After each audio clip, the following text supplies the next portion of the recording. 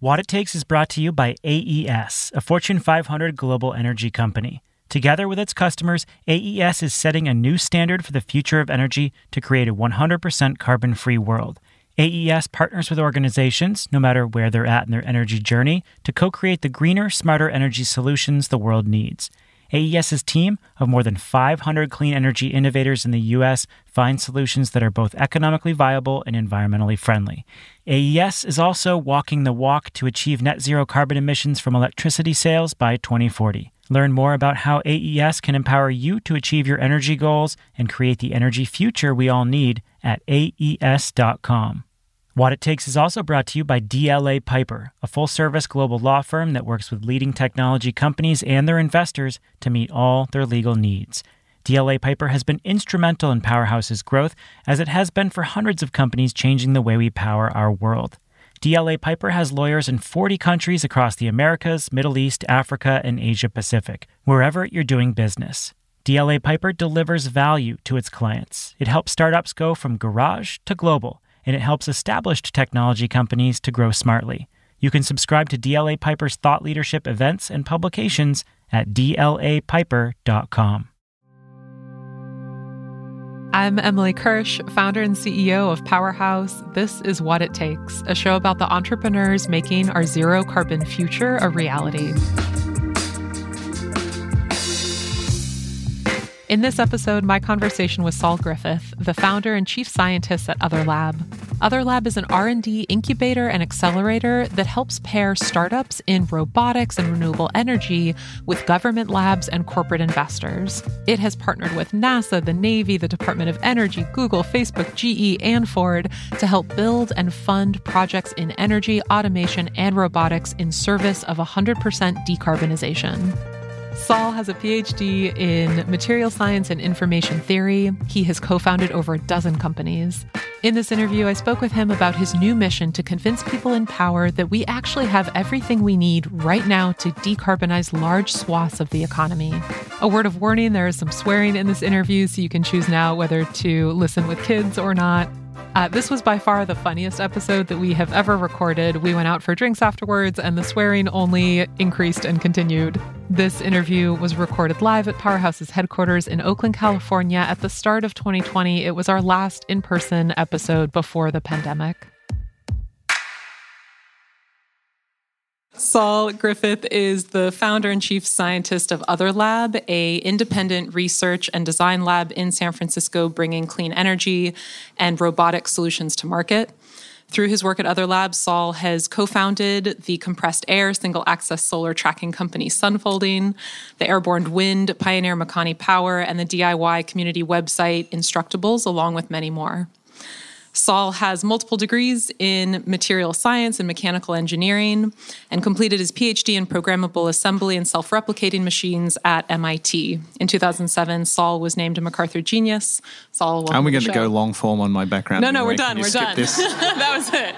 There's a lot more we could have covered, but very happy to have you on the show. I hate that bit a lot. Actually, this whole show is that bit. This entire 1 hour. Yeah. That was minute 1 of 60. So here we go. A couple facts about you. You grew up in Sydney and you swear a lot. I think those two go hand in hand. Fuck yeah. It's out of the way. Now I'm relaxed. It's going to be easy. I was also told this is a drinking game and I didn't see anyone drink shots. You told me. There we are. Okay. In the back. There we are. Growing up, your mom was an artist painting the Australian natural environment, especially endangered species. Your dad was a textile engineer and professor. Yes. He ran the Department of Wool and Pastoral Sciences at University of New South Wales. By your own admission, you were a terrible student in school. So I'm curious, how does a bad student from Australia go on to be an inventor and a serial founder? And I want to start by asking specifically, what was your childhood like up until you went to college?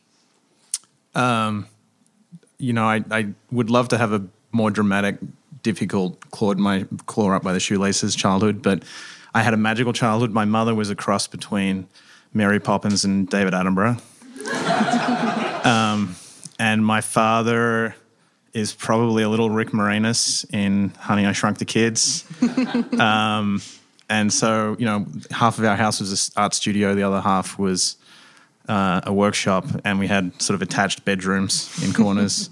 And we spent all of our summer holidays in Australia's national parks and internationally listed incredible areas. So I had a lovely childhood. I have a wonderful sister. I mean, now we're 10,000 miles apart. We can say we're wonderful. Distance can help. Yeah. You started your college education in Australia, receiving a bachelor's in metallurgical engineering, which is the study of metals, at the University of New South Wales. You did a year abroad here at Berkeley, and then took 6 months off, where you bought a one-way ticket to Alaska. You stayed there. Yeah, you were there for 6 months. So I was going to ask you a question about what you did there and what you learned, but instead I'm just going to read you some notes about that time in your life. My notes include drove trucks illegally, fought forest fire, spirit quest, scare with bears, swam in the Arctic, and the last one is greenhouses for pot, legal pot. Can you explain that, and then what did you learn? It was definitely not legal pot. And I didn't even smoke any of it at that time. So I wanted to go for a swim in the Arctic, because I was like, I should, I'm 19, I should try and swim in all the 7 seas. And I was in a hostel in the middle of Alaska, and I met a German girl called Bettina, who was a midwife in the Black Forest. I don't know why I remember that detail. And I said, we should go to the Arctic for a swim. And she's like, how will we get there? I'm like, we'll hitchhike.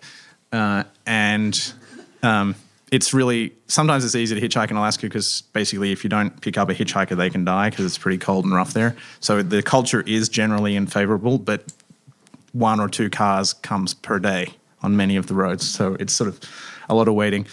Anyway, the ride, we got out of town, went to a place called Manly Hot Springs, town of 88 people, and it's a 4-hour drive, so you get to know the guy who owns the truck. And then Manly Hot Springs is on a hot spring, and he had a bunch of greenhouses. The 2 closest to the road grew tomatoes, and the one way up that we helped fix didn't grow tomatoes. Well said. So you finished your metallurgical engineering degree. You went to Scotland and Zimbabwe for a while before enrolling in a PhD program at the University of Sydney. You dropped out of that program to do a PhD at MIT, focused on self-replicating machines. Why did you drop out of the first PhD? And then what was it like working on self-replicating machines at MIT? So I chased the girl around the world, and that's why I was in Scotland and Zimbabwe, and then went back to Sydney to try and make bridges out of composite materials, because as a material scientist, I was always interested in, as a metallurgist and a material scientist, interested in what comes after metals, which was at that time going to be composites. And we wanted to figure out how to build bridges out of fiberglass. And then about 6 months in, I realized that the infrastructure industry lets you build one bridge out of fiberglass, and you wait 25 years and prove that it lasts before you get to build your second one. And so I didn't really want to go into that industry. Of course, I heard some groans here. It sounds a little bit like going into clean tech, right? So the irony is I arrived back in infrastructure, but I quit that program to get out of infrastructure. And because I know Emily wants me to say this, so I went to MIT, which was great. I actually went there to work on e-ink. Does anyone remember? Because my reasoning for going to work on e-ink was that... What's e-ink? Electronic ink. So it's the display on Kindle is how you know it. I had been reading landfill statistics, as you do when that's your hobby. And I knew in Australia 2 things about landfill statistics that I remember. At that time in Australia, 50% was paper and cardboard and cellulosic, which would decompose into methane, which was a greenhouse gas. I was like, you could make electronic paper and then you would save all of the methane from the decomposition.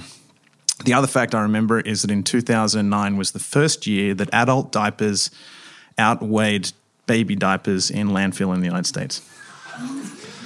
Somebody tweet that. It depends on your perspective. Depends. Somebody tweet that.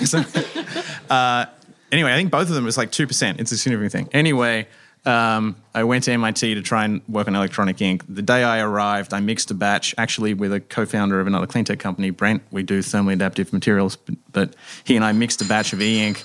That was the last batch I ever mixed, because the following week, e-ink spun out of MIT, became a startup, and then went on to things. So that I transitioned to working on self-replicating machines. And it was really the interface of information theory and material science. So how do you put enough information into a material system that the material system has properties like life? How could you make synthetic things replicate themselves? And I had a bet with my advisor that if I could get a paper in Nature and a paper in Science on that topic before I graduated, that I would be allowed to title my thesis Machines That Fuck Themselves. We got the Nature paper, but sadly it goes in it's in the MIT library as self-replicating machines. Not as good. Yeah, not as good. Nearly. How did your work at MIT shape your thinking on innovation? I don't know. I just remember, honestly, I felt like I was a boy from the country who cheated my way into MIT through the tradesman's entrance. I honestly think they accepted me because I'm fairly sure. So I grew up with an engineer father and a mother who used printing presses to make her art. So I had built numerous printing presses with my father and knitting and textile machines.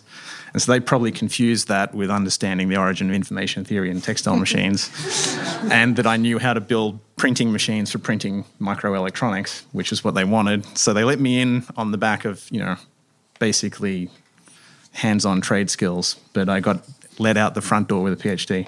So I remember MIT as being kind of this amazing anarchic place. There's a really genuinely lovely attitude of just get it done.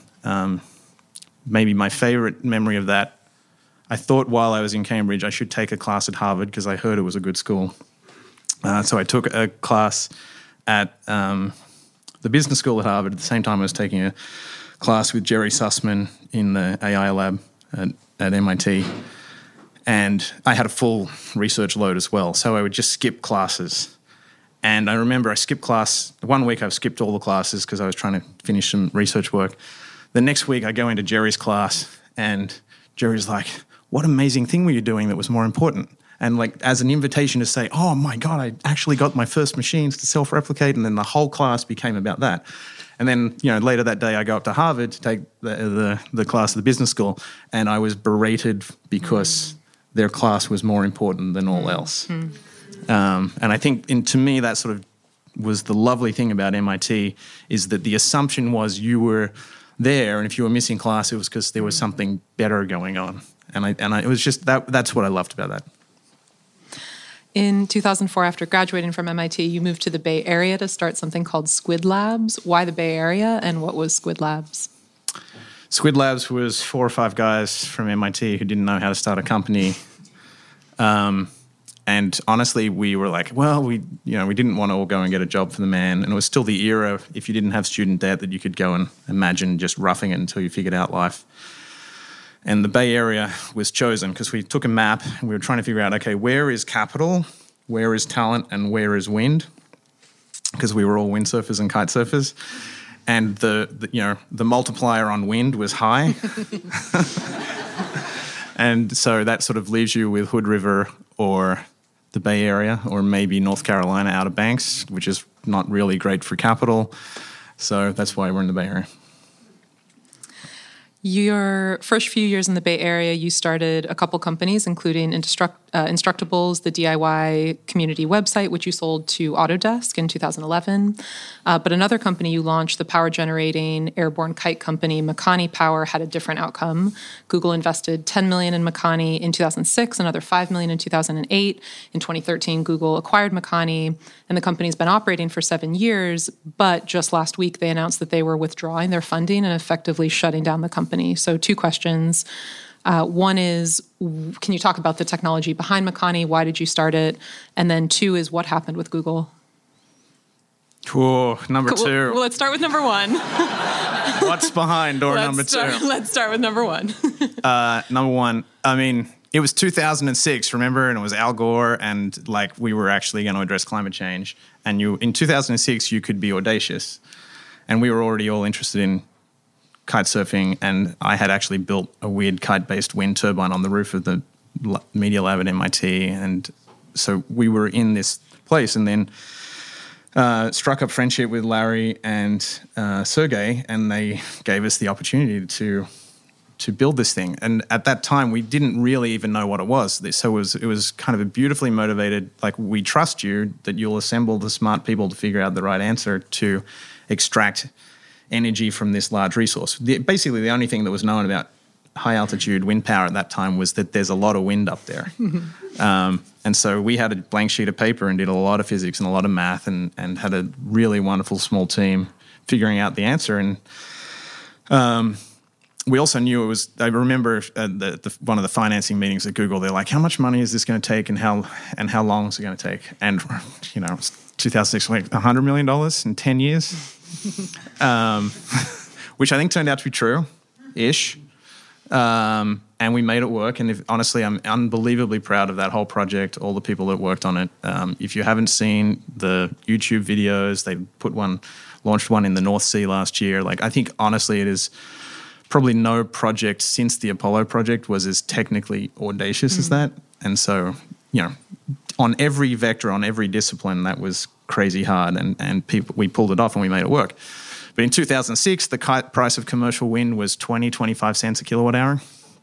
And so we were like, we believe, and we built a, 2-page model. And we're like, we think we can hit 3 or 4 cents a kilowatt hour, which honestly, Makani is probably still on track to hit.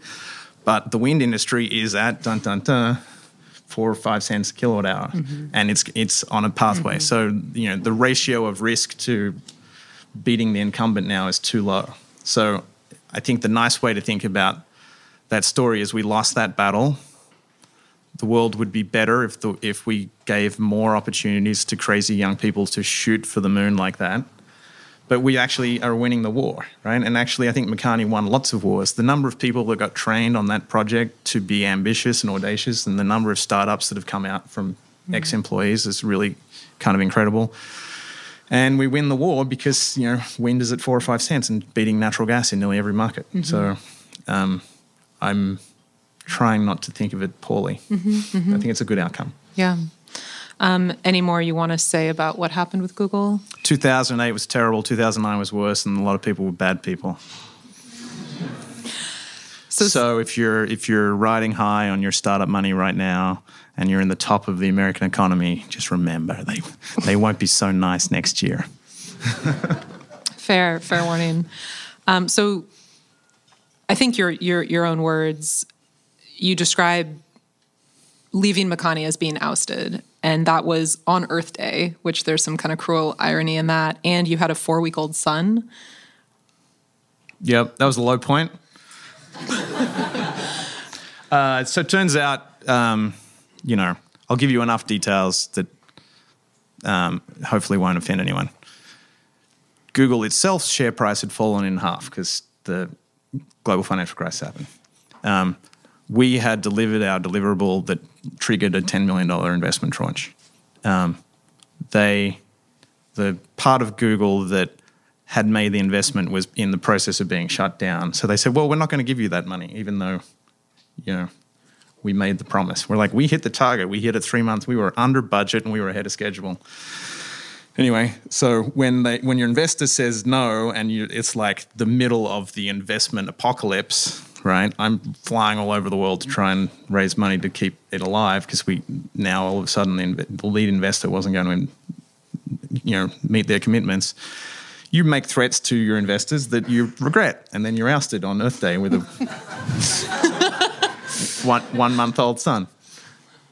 And a wife who is an angel and tolerant and didn't mind that you then shared one paycheck with 3 people for the next 6 months. Yeah. And you met your wife your last year at MIT, is that right? Midway through, we met for 15 minutes on a balcony. And whatever I said, she remembered, because 3 years later I met her at a tech conference and she remembered me by my first name. Actually, I know why she remembered me, because after the party I said to my roommate, who was that hot number? And my roommate, Laurie Santos, who's actually now kind of a bigwig in social sciences, she's like, oh, that's Arwen O'Reilly. She's the shiznit, which was code. Oh, we know shiznit. She is the shiznit. And I said, is she dating anyone? And Laurie's like, yes. And apparently I said, boyfriends aren't mountains, they can be moved.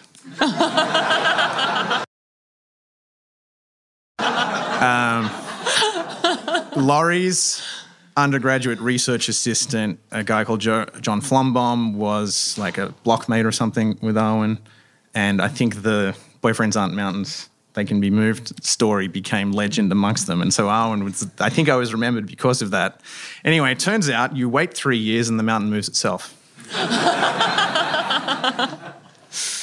Gotcha. So you've been ousted from Makani. It's Earth Day. You have a 4-week-old son. And the day after you're ousted from Makani, the day after Earth Day, you start Other Lab. What made you start it? How did you start it? What made you start it? What enabled it to come into existence? We actually had a DARPA contract at that time working on programmable materials, which was in some respects a DARPA program following on from the work I did for my PhD. The DARPA contracts are interesting. They follow the PI, not the contracted organization. So I was able to take that with us, but it was a tiny, we were a subcontractor to MIT. But we were able to continue that work, and basically it was enough to pay one paycheck, and a guy called Jim McBride and a guy called Jack Backrack, we were all like either about to be young dads or we were all trying to buy homes. And the terrible, dishonest thing we did was like because basically that was the bottom of the real estate market in the Bay Area. So we would write the paycheck to whoever was trying to get the loan application for the mortgage that month. So we all got to get in the market at the bottom of the market on the basis of one paycheck. This is the one paycheck you're splitting 3 ways. Can I be arrested post-fact for that? Statute of limitations. Yeah, we're golden. But, there was no employment to be found at that time. So that was the best idea we had is like, well, let's tough it out on this thing. Let's try to have some ideas. ARPA-E was coming into existence. We wrote 5 proposals to ARPA-E for the original open program. We did more DARPA work. We, took lots of tiny contracts. It was hard. And I know one of the contracts that you applied for originally through ARPA-E was for Sunfolding, the compressed air single access solar tracking company. And ARPA-E said, if this was so good, somebody would have done it already, so no. Yeah, this is the worst feedback you want to your grant proposal. This is such a good idea that if it worked, somebody would have already done it. Like, that's not helpful. Nobody's done it. The funny story there is we took that, I'm not kidding you, that proposal, and, a solar tracker, what is it? It's a really shitty robot that can only do one thing, like that. And so we just took the proposal and we cut out we did word search and replace solar for the word robot. So instead of saying, to make cheap solar, you need cheap actuators, we said, to make cheap robots, you need cheap actuators. This is how you make cheap actuators. And DARPA gave us money to build it. It's like asking another parent. Yeah, and it's hilarious. We actually convinced DARPA, we needed some, because we intended fully to use that money to prove the concept for solar tracking, but we had to have some silly demo for DARPA. So we proposed that we would build a walking inflatable elephant. And we did, and it was amazing. And so we built this 6-foot high walking inflatable elephant. So a robot that has no mechanical parts. It's just a walking bounce house, and you just by moving the pressure. So I have this hilarious video of this slow walking inflatable elephant. So we got to build the technology for sunfolding on that, and then we had a really cool demo, and we could prove that you could get the appropriate level of accuracy for the tracking and the appropriate stiffness and everything. And we were then able to use that to leverage to get more DOE money. But because we'd built a cool robot, we had to get into the robot business as well. And then after you're in the robot business, you realize that exoskeletons are just wearable robots. So we now actually have a company called Canvas that is using some of that technology in the construction industry. They're doing really well. And we have an exoskeleton company called Roam Robotics that is doing really well. They just got a medical device approved. So, I actually don't even really like robots, and my son is scared of them. He's going to be John Connor for sure. But we're in the robot business. Actually, I know why he's scared of them. We went to Mecha Robotics Christmas party when he was 2 or 3, and they had the really spooky-looking face robot with one arm. And I think if you're 3-year-old and there's a human-ish looking thing that has it scared the willies out of me. The damage I have done to my children. So we've had the co-founder and CTO of Sunfolding, Layla Madrone, on the show. So there's an entire episode about Sunfolding if people are interested in learning more. But Layla is amazing, and that episode is amazing. Oh, yeah. Thank you. She's a phenomenal founder in person. Tell us a little bit more about Sunfolding and where they are today. So Sunfolding is now deploying, megawatts per week of solar trackers. We are part of the reason that solar tracker is about 15% of any project. We've taken, not quite half the cost out of it, but it's part of the reason that industrial solar is now going in at $1 a watt or less, which pencils at, we're signing contracts. I know Gwen is here, so if she's shaking her head, I'm lying. I think we're bidding on things that are like 2.5 cents per kilowatt hour PPAs, which is just insane to me. That we've won. Mm-hmm. It's so cheap, but they're still in the. It's also Sunfolding is doing great, but it has been brutal. Like financing that company for 10 years through, it's just. Clean tech is not sexy. It's hard to raise for, capital intensive. It's all the things that this Bay Area, Silicon Valley doesn't like. Mm-hmm. But I'm so proud. We're in the game. We're, great team, delivering product. We're onto our second generation product now. Like how many Bay Area companies make it onto their second generation? I think very few. So crushing it. Over the past 10 years, Other Lab has raised $70 million in research and design contracts. You've spun out 12 companies, which have collectively raised over $100 million and employ about 1,000 people. Other Lab itself has never taken $1 in investor capital. In fact, you've said no investor should invest in Other Lab. How have you managed without investor capital, and why not raise some so you can do all of this more of it faster?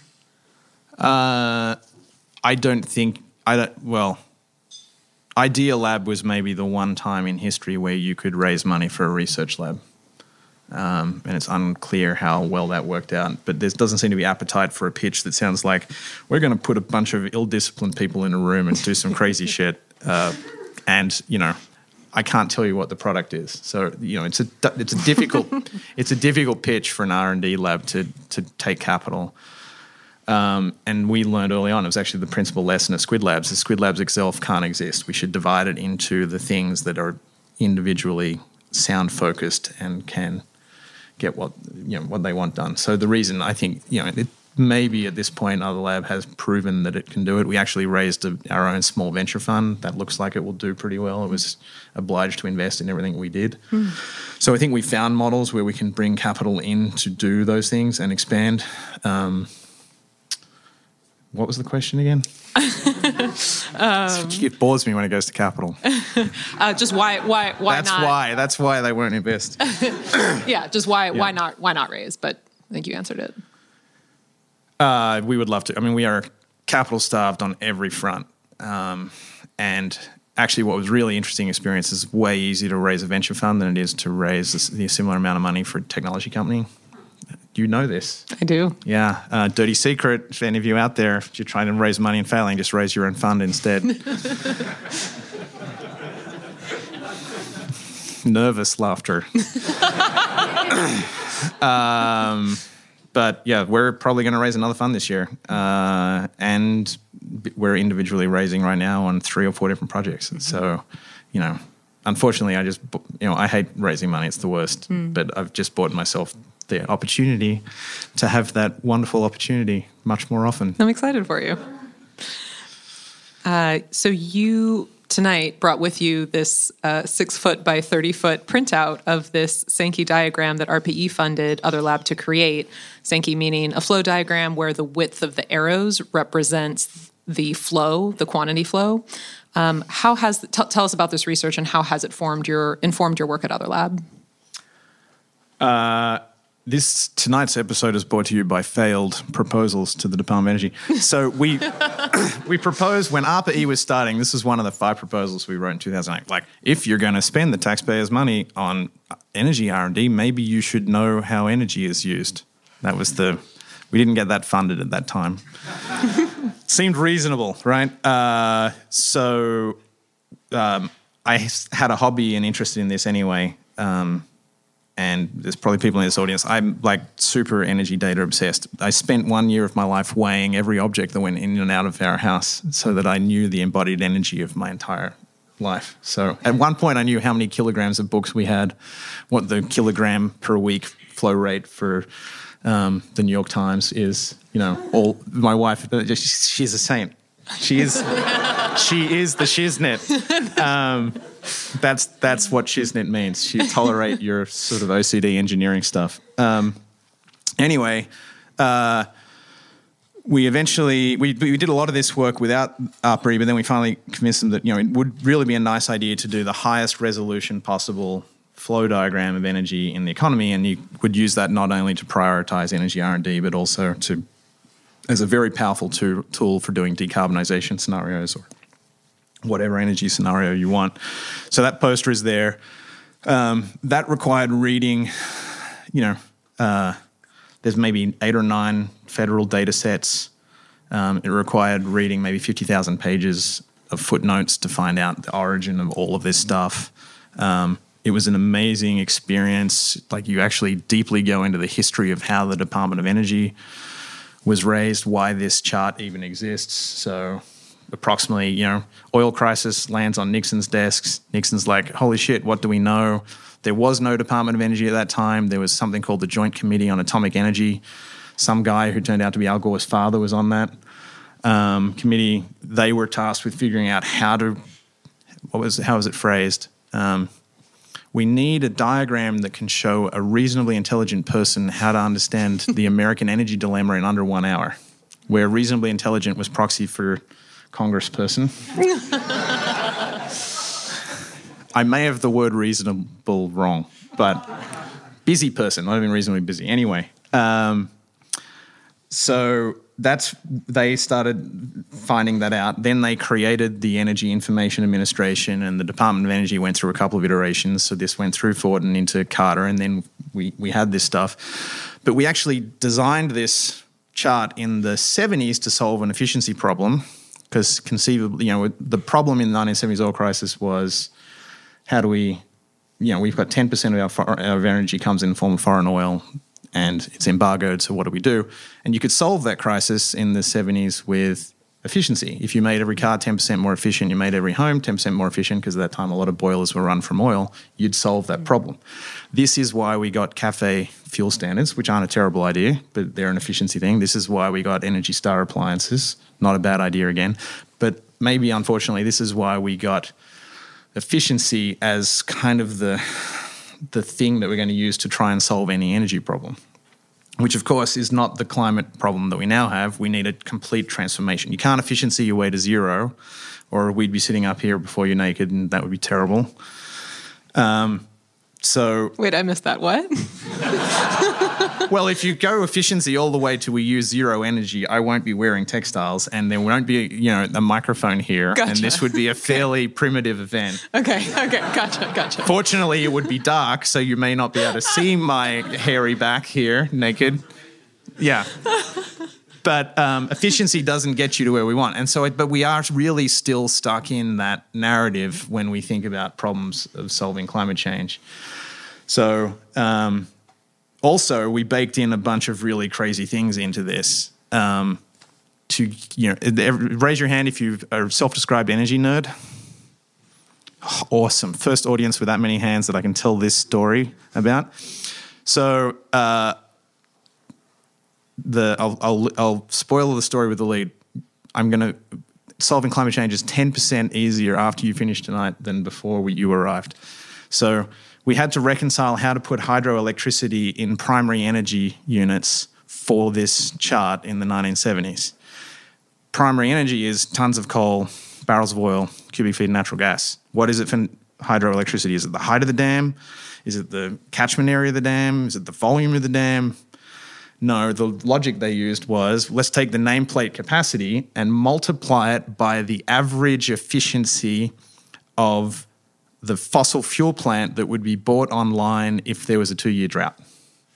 So what that means is you take the amount of electricity coming out of the dam and you multiply it by 3, because all of your coal plants are really inefficient, or like about a third efficient, and then the amount that you report of primary energy is giant.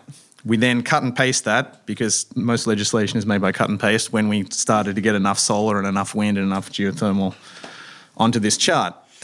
We treated, there's a similar error, but not quite the same for nuclear. And so actually, 9 quads-ish of the energy that we think we use in America is an accounting aberration. Woo! Not only is solar at 2 cents and wind at 4 cents, but we need less energy than we think. So you can then use this kind of diagram to go through all of the things. Like, you go through the thought experiment, what if we electrify the whole economy? And that's actually kind of what's represented on the wall here. And it turns out you can do everything in the American economy with about 40% of the energy that we use today without shrinking anything and without doing anything that you would traditionally call an efficiency measure. You could then get extra wins on top of that. And if we electrify everything. Electrify everything. Don't shrink the cars, just make them electric. Don't ban McMansions. I mean, you may not like this for other environmental reasons as a recipe. However, it may be a more bipartisan way to solving climate change. But, we keep our big homes, we keep all of our creature comforts, you don't shrink them, and you can do it all electrically on about 40% of the energy we use today. Then all of these top-line numbers that people talk about of how much it's going to cost to transform the economy, they're kind of using the wrong denominator. So there's a lot of consequences from this that are good news stories that mean we may already be there in terms of solving climate change. And then I don't think this is what was meant to happen, but this is becoming, I'm actually going to go to DC kind of on the back of this and the consequences of that, because I don't know about you all, but I think we should shoot for 1.5 degrees and try and decarbonize like batshit crazy right now. Urgency. Thank you. And the reality is it's now requires a wartime effort, right? So if you follow the emissions trajectories and you understand there's this concept called committed emissions. So existing machines today, if you bought a car yesterday, you're going to burn oil in it until that car dies. If you bought a natural gas peaker plant yesterday, you're going to amortize it for 40 years. Existing fossil fuel-powered machinery today, if it's all allowed to live out till end of life, will take us to about somewhere between 1.5 and 2 degrees, probably closer to 2. What does that mean? Starting tomorrow, when you wake up, anything that anyone in the world buys that would have used fossil fuels now needs to be a non-fossil fuel-powered thing. So that, to me, like a carbon tax can influence an adoption curve, but we need 100% adoption immediately. So we now need to really start to think about going to war. And so then I've decided this year for the next 3 months to go to war in DC against the whole establishment. No, I don't know. Anyway, we're going to try and tell the positive stories, because I actually think it is a positive story, on how this would inform how America would completely decarbonize. And actually, the reality is I think it's still possible to completely decarbonize by 2030 and save everyone money. We just got to start thinking about it correctly. What It Takes is brought to you by AES, a Fortune 500 global energy company. AES imagines a future that is 100% carbon-free, and it's doing the work today to make that future a reality. AES is partnering with organizations to help them transition to new, smarter, and cleaner solutions, all while continuing to meet their energy needs and give them a competitive edge. Creating a greener future for everyone means working together globally across industries of every kind, from utilities in Hawaii to corporations in Virginia, and at every stage of development.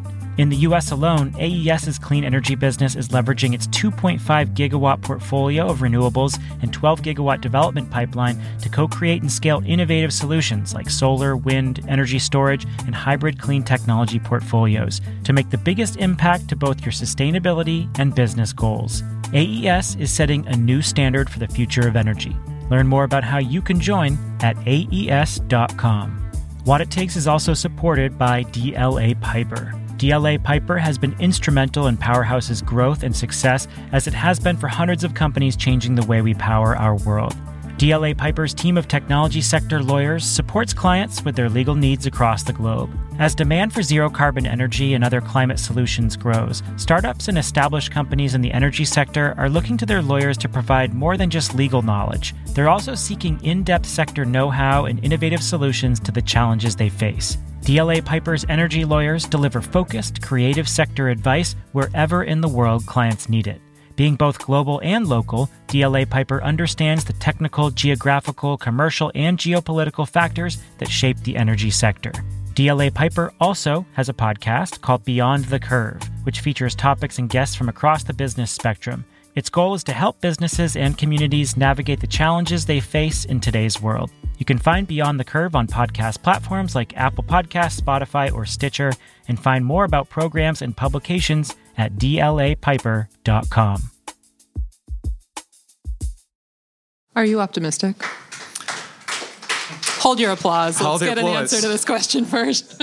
Am I optimistic? By the most absurd method.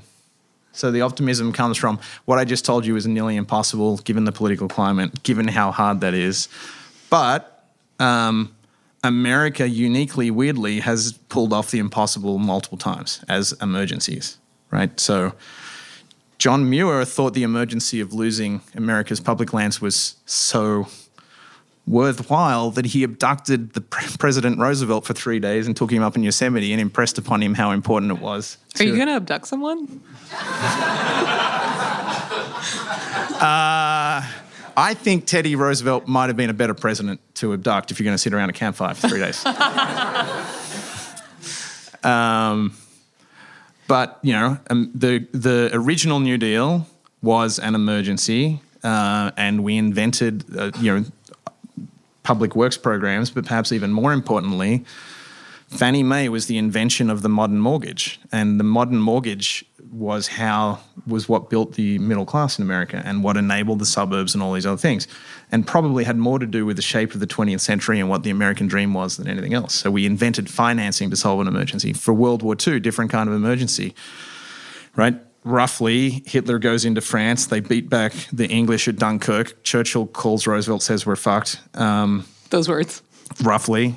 I think he said, if you don't come and help us, the Germans are going to take our navy and come to you, right? So Roosevelt was then figured out what to do. Roosevelt called Ford. Ford said, not yet. I kind of would like to sell some cars to the Germans first. Then he called GM, or somehow figured out, and he found this guy called Knudsen. Knudsen was a auto industry guy. Brought him to Washington. He was the first of the $1-a-year men. It was the 40s, so they were only men. And then he basically rallied American industry, and they invented the cost-plus contract. So they basically said, here's what we need. We need airplanes. We need boats. We need tanks. We need bullets. We need guns. If your company can make anything on this list, we will cover your costs and give you a 7% profit guaranteed. All of American industry was like, hey, 7% profit for sure. And then, the war was won before we needed the atomic bomb actually on the production side. And so that's what we need now. So actually what we're really trying to go to Washington for is like, how do you build that modern analog for today to solve this emergency, the climate emergency? And, let's look at America's history of solving emergencies and try and draw the best lessons and then, shoot for the moon. In all of this, starting Other Lab and Makani and Sunfolding and many other companies and doing this work and now going to DC, what's been the hardest part? It's been a great adventure. Sleeping enough, keeping healthy as healthy as I would like. I definitely haven't used as much of the wind resource of the Bay Area as I intended to. This is for kite surfing? Yeah. So, honestly, balancing desire to have family, desire to be healthy with the demands of starting companies, doing these things. Actually, in my dark moments at the moment when I'm not happy, I'm like, oh my God, how does anyone who's 46 and have 2 kids compete with the fucking millennials? Because they, they're up for 14 hours a day and they're doing it and they don't have to do diapers or all the other stuff. But we will beat them. That's the wartime effort that we're talking about. Work smarter. Yeah.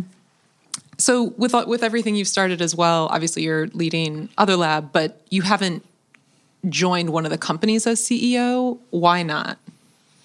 I've interim CEO'd occasionally in a pinch. Also, after CEOing Makani wasn't a great experience, and then I had kids, and I kind of think being a CEO of a startup with young children shortchanges both the kids and the startup. I think that's a problem with the larger work culture, that like balancing these things is sane. But like, I didn't really want to do that. I'm not sure that being the CEO was the best use of my time, and it feels unbalanced that I'm making a good choice helping people who are better CEOs than me be CEOs, and I sit on the board until I'm no longer useful, happy to step down. But like, I think that role is better. If the only way to get something done right now that I was passionate about was to be CEO, I would do it. I'm more of like whatever it takes. I don't care for the titles. Mm-hmm, mm-hmm. You mentioned being a parent. What has it been like being a parent, a partner, a founder, all at the same time?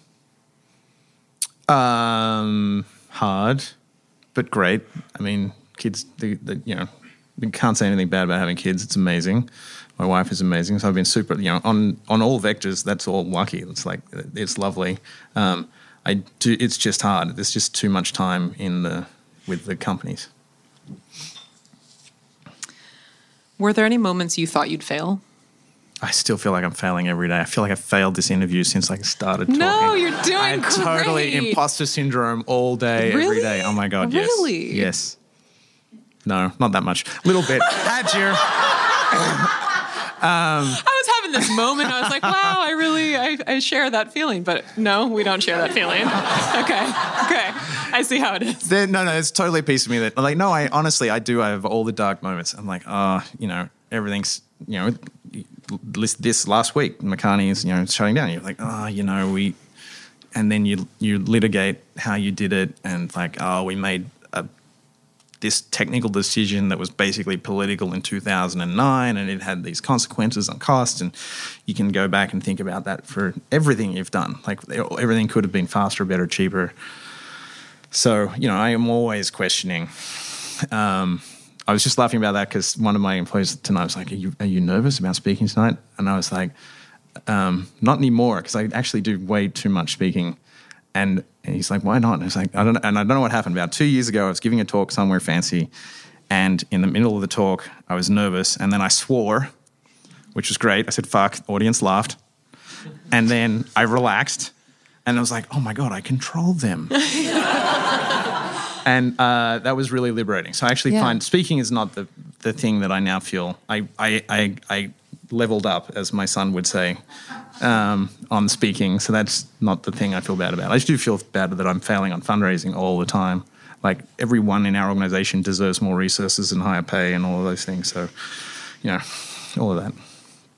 And this time you just swore at the beginning of the episode, which... See, that's like the helped. trick. Yeah. That's why I don't feel that anymore. You just get it straight out, and then you're like, see, it's not so bad. No one's going to arrest me for swearing. When I asked you what lesson has taken you the longest to learn, your answer was, if I admitted that I've learned lessons, that would admit weakness, and I'm Australian and we're chiseled and we don't show weakness. So I'm going to just ask again, what lesson took the longest to learn? I shed one tear as a child. It was Christmas. I was 8. My Santa Claus bought me an airplane that was, it was before radio control and had 2 strings. And you had to spin yourself in circles and fly this thing with 2 control lines. And it had a terrible, unreliable 1-cylinder 20cc engine. So my father and my uncle thought this was way too dangerous for me, because, you could take your finger off when you started up, because it's terrible to start. Anyway, I sat there watching as my father and uncle flew and then crashed that airplane. I shed one tear, and it was beaten out of me, and I haven't cried since. Okay, so we're moving on from lessons learned. How has your leadership style changed over the course of your career? If it has. I'm much more hands off. I think I'm a good leader and a terrible manager. So I've stopped trying to manage, and so that means hire people who don't need a lot of management, or as teams get big enough to really actually, that only works up until maybe 6 to 10 people. Then hire good management. So I think I learned that lesson, and just I don't. If I'm running the calendar, we're in trouble. So I don't. Yeah. I just don't do the things I now know I'm not good at, which is a long list. So I don't do much. I would argue otherwise. For this work in DC, how big of a shift is this in your life? I know in part you wanted to have this conversation to talk more about what you're doing in DC. Is this you leaving Other Lab? You said you're moving to DC, but for a short period of time. Like, how significant is this in the life and career of Saul Griffith? Everything's. I literally am still the teenager who was like, hey, it's one way to go to Alaska. What could go wrong? I got $800. My mother thought it was a terrible idea. But, I worked on a fishing trawler, and I helped a guy build a marijuana, greenhouse and stuff. So I earned enough money to survive. But so I'm a little bit like the adventure of this is good. I'm interested in learning how the political process works. I feel it is genuinely important. I guess in my few trips to DC to talk about people who are writing energy or climate policy or thinking about it or advising on it, I'm underwhelmed with they're not coming from the front lines of the solutions, like the people in this room. So it's like, holy cow, the people in this room need to go to DC and say, hey, guys, we can do this. We need to be the industrial coalition that's like, we can get this job. We can get it done in 10 years. But that's not going to happen unless you go to DC and you walk up and down the hill and you're like, America is missing this opportunity. Here's what it looks like. Let me paint you the picture of how this isn't going to be deprivation and cold rooms and small cars, right? Because that's the fear. You're like, here's the unbelievable opportunity. You may not know it, but solar and wind has arrived. Here's the legislation that's in the way from the rollout happening faster.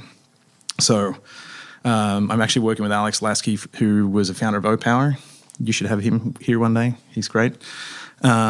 He's very politically connected, so I'm sort of bringing the data. He's bringing deep knowledge of working with every utility in the country, and we're trying to it's not an exclusive club. If anyone would like to come and volunteer their time, walking up and down both sides of the aisle for the next 3 months, this is the moment in history to do it. Mm-hmm. It's not going to happen if we don't go and if we don't do it.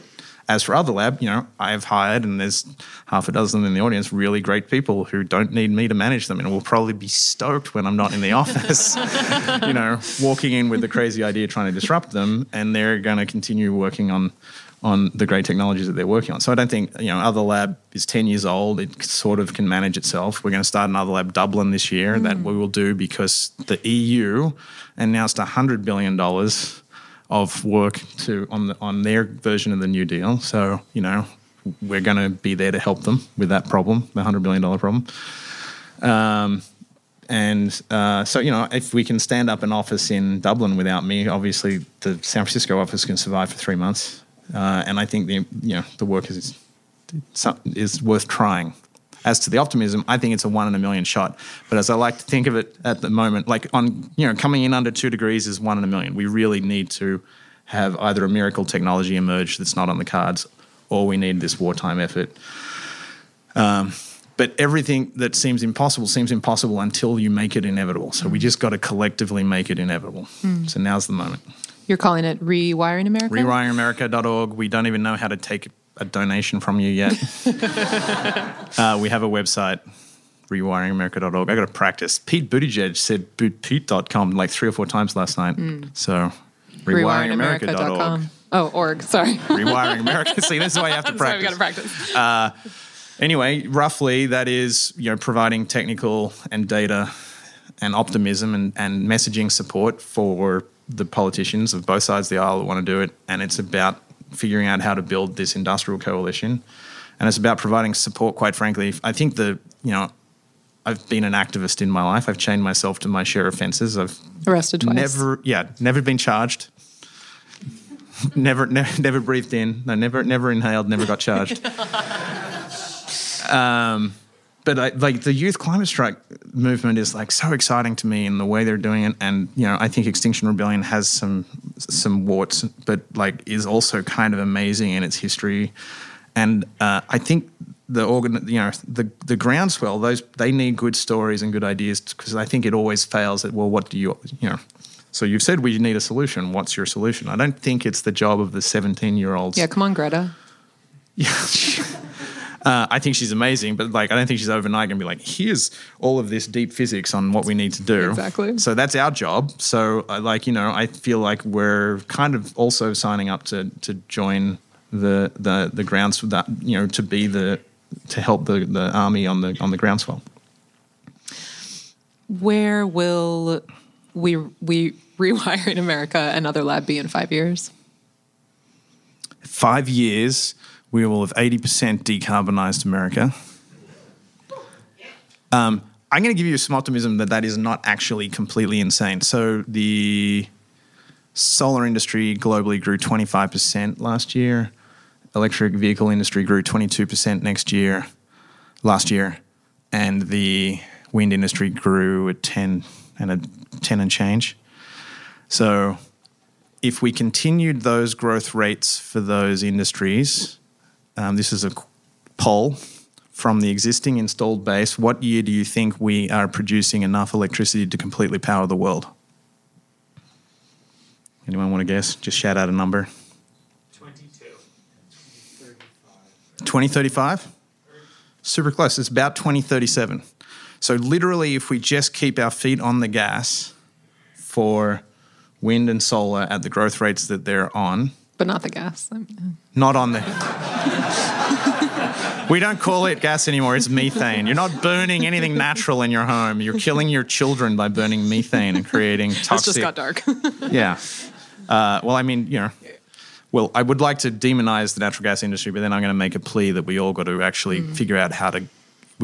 I think we're more likely to win if we flip those industries to our side. And I'm worried that the democratic messaging is so dark. But on the positive side, we on the trajectory you're on, yes, that is a difficult growth rate to sustain, but by 2037 we would produce 10 terawatts of clean electricity, and that's enough to completely power all of the activities in the world. And on the growth rate of electric vehicles is about 2034, where you'd be making 80 million vehicles a year, which is the global vehicle thing. So if we doubled the rate, right, and that's how we did it for World War II. We're like, okay, how fast are we making bullets today? And this was like in 1940. And someone would be like, oh, we're making 10 a day. And we're like, well, we need, 500,000 a day by this date. So we're like, okay, well, let's try and double tomorrow, and let's try and double again. The cool thing is you only have to double the rate at which we're doing wind and solar and EVs, and you can get it done by 2030. So it's not insanely crazy. So my optimism is we need one doubling of the rate and a lot of commitment, and it's conceivable. So I just haven't heard enough people say it's doable, but it is doable. We just need to make it known that it's doable, and make it known that it's going to be the cheapest solution. We're going to lower I don't know why the Democrats went out there pitching how expensive their Green New Deals were. It's going to save if you could take the cost of rooftop solar in Australia, the cost of heat pump heating in Japan and Germany, and the cost structure of electric vehicles in California, if there was a magic country which was those three things, you would save, in Australia, you'd save the average family $2,000 a year. In America, probably $1,000 a year. So, it's the future is just distributed or something. But we're in range. We just got to get rid of the things that are in the way.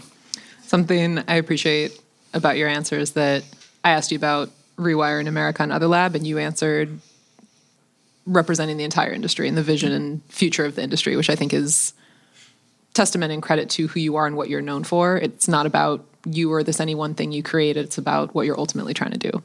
With that, no need to respond. Thank you. With that, I think she just said, stop monologuing. Gonna close with our high voltage round. Quick questions, very quick answers. Quick meaning 10 seconds. If you were an animal, what animal would you be and why? Albatross, absolutely. My God, do they fly incredibly. Although they land terribly. like super high aspect ratio. And I once was lucky enough to sit on a hill in the Galapagos and watch albatross, like dozens of them flying. And my wife and I still do the albatross mating thing. She is going to kill me now. What inspires you?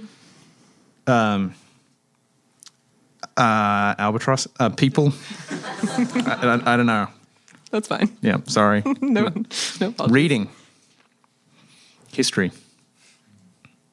Words. Okay. If you had to start a new career tomorrow, you had to, what would it be? I actually really enjoy working with kids. I've always thought about this question in terms of like, when I retire, what do I do when I retire? And my current fantasy is small shack on a beach running a money-losing kite shop that teaches local kids how to make their own kites. Sounds awesome. Yeah, so I want something like that. Or the other fantasy is, and this is when my wife and I are having our shared and retirement fantasy, it's a bookshop, coffee shop, bike shop, florist. Sounds awesome. It's the 4 things that count, right? This is so funny. This is just a continuation of your other lab work, but in a very kind of chill form. Maybe, yeah. What is the best investment you've ever made? My marriage. Good answer. Not only good, but correct. Is that what you said? What is something that you thought was true that you no longer believe?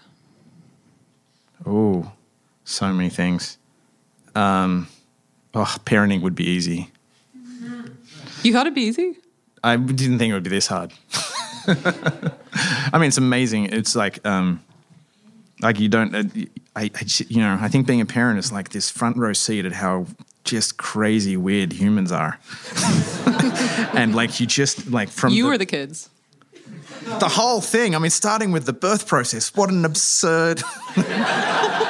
It's like, really? We all had to do women. We all had to do that to come into the world. It's like, holy.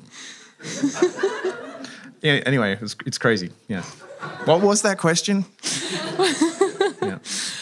What's something you thought was true that you no longer believe that parenting would be easy? What is your worst trait? If I, on the rare occasion that I have one drink too many, I can talk too much and mansplain. That's good self-awareness. If you could change one thing about the world, what would it be, other than no mansplaining? Right now, I just think we need audaciousness and optimism and some hope. And we've all collectively lost it. I'm actually kind of disappointed that as an industry, like we should actually be putting the fossil fuel industry on notice. Right now, it should be like, you either join us right now or we will bankrupt you. If you join us in this way, you have some future. Like we have defeated you on all fronts. It's just not visible to you yet, right? And then we go and like, it's like now is the moment. Like we have crushed it. Like we're there. There's a few tiny little things that we still need to fix, but like, you know, the larger narrative of getting electricity cheaper than fossil fuels and finding alternatives to natural gas at the end uses and transportation, electric vehicles, like, you know, great job, everyone. And let's translate that into optimism. I think we're all still coming from a place of defeat instead of like, it's time to declare victory and then make it true. Mm. If there was just one person or two who were going to hear this podcast, who would you want them to be? I'm just, you know, I'm not going to cry. My mum and dad? Yeah. Well, maybe not my dad because he crashed the plane. Full circle to the tears. Finish these sentences for me. Companies fail because... they make the wrong thing. If you really knew me, you would know... if you really knew me, you'd know I have a terrible car habit. I hate cars. I hate what they've done to the world. I just love the machines. I really love the machines. I own 4 cars. They're more than 250 years old between them. They're all beautiful, and I can't get rid of them despite what my wife pleads me to do. And one of them gets less than 10 miles per gallon, and I may love it the most. We should do like a confessions series on What It Takes. Like, what's your guilty pleasure as it relates to 1961 Lincoln Continental suicide doors, and a 430 cubic inch engine. I speak carburetor as a native tongue, so it's like I can't. It's like I still have the muscle memory. It's really interesting to think that like we'll now have a generation of children that don't know what points and carburetors are, which is amazing. It's so good because they're horrible. Yeah, children or adults. Success is knowing how to start said 61 Lincoln Continental on the side of the road in Idaho when you don't have feeler gauges and you only have a pack of cards. If I could have done one thing differently, I would have. I've never made a single mistake in my life. If the world knew me for one thing, it would be? I don't know. Hopefully, trying to bring some laughter. I think we have so many dry, boring conversations about technology and climate and gloom and doom. But let's stop taking ourselves seriously. Trying to bring a little bit of stop taking yourself seriously as a human being. You were born, it was a mess. You fart, it's a mess. You stink. Where it's like, let's stop taking ourselves seriously and enjoy the weird, crazy human experience. And I think if we relaxed a little from that, maybe we would be prepared to make some mistakes and be more audacious. Last two questions I'm most proud of. Oh, my 6-year-old daughter hand threw a little Cortado espresso cup for me, and it's just perfect. Aww. She's great. Yeah. Last question. To build a successful startup, what it takes is? Knowing getting yourself out of the way of all the smart people that come after you. All right. Please give a huge round of applause.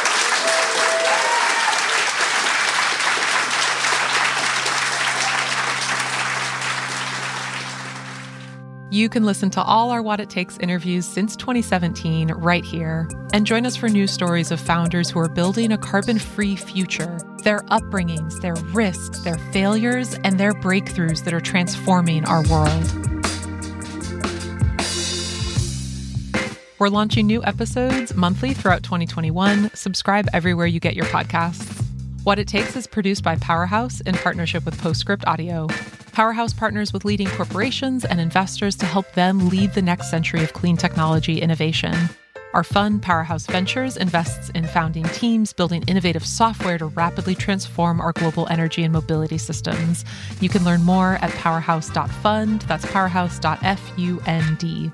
Our executive producer is Stephen Lacey. Our producers are Jamie Kaiser, Rye Story Fisher, and Emma McDonough. Sean Marquand mixed the episodes and composed our music. I'm Emily Kirsch. This is What It Takes.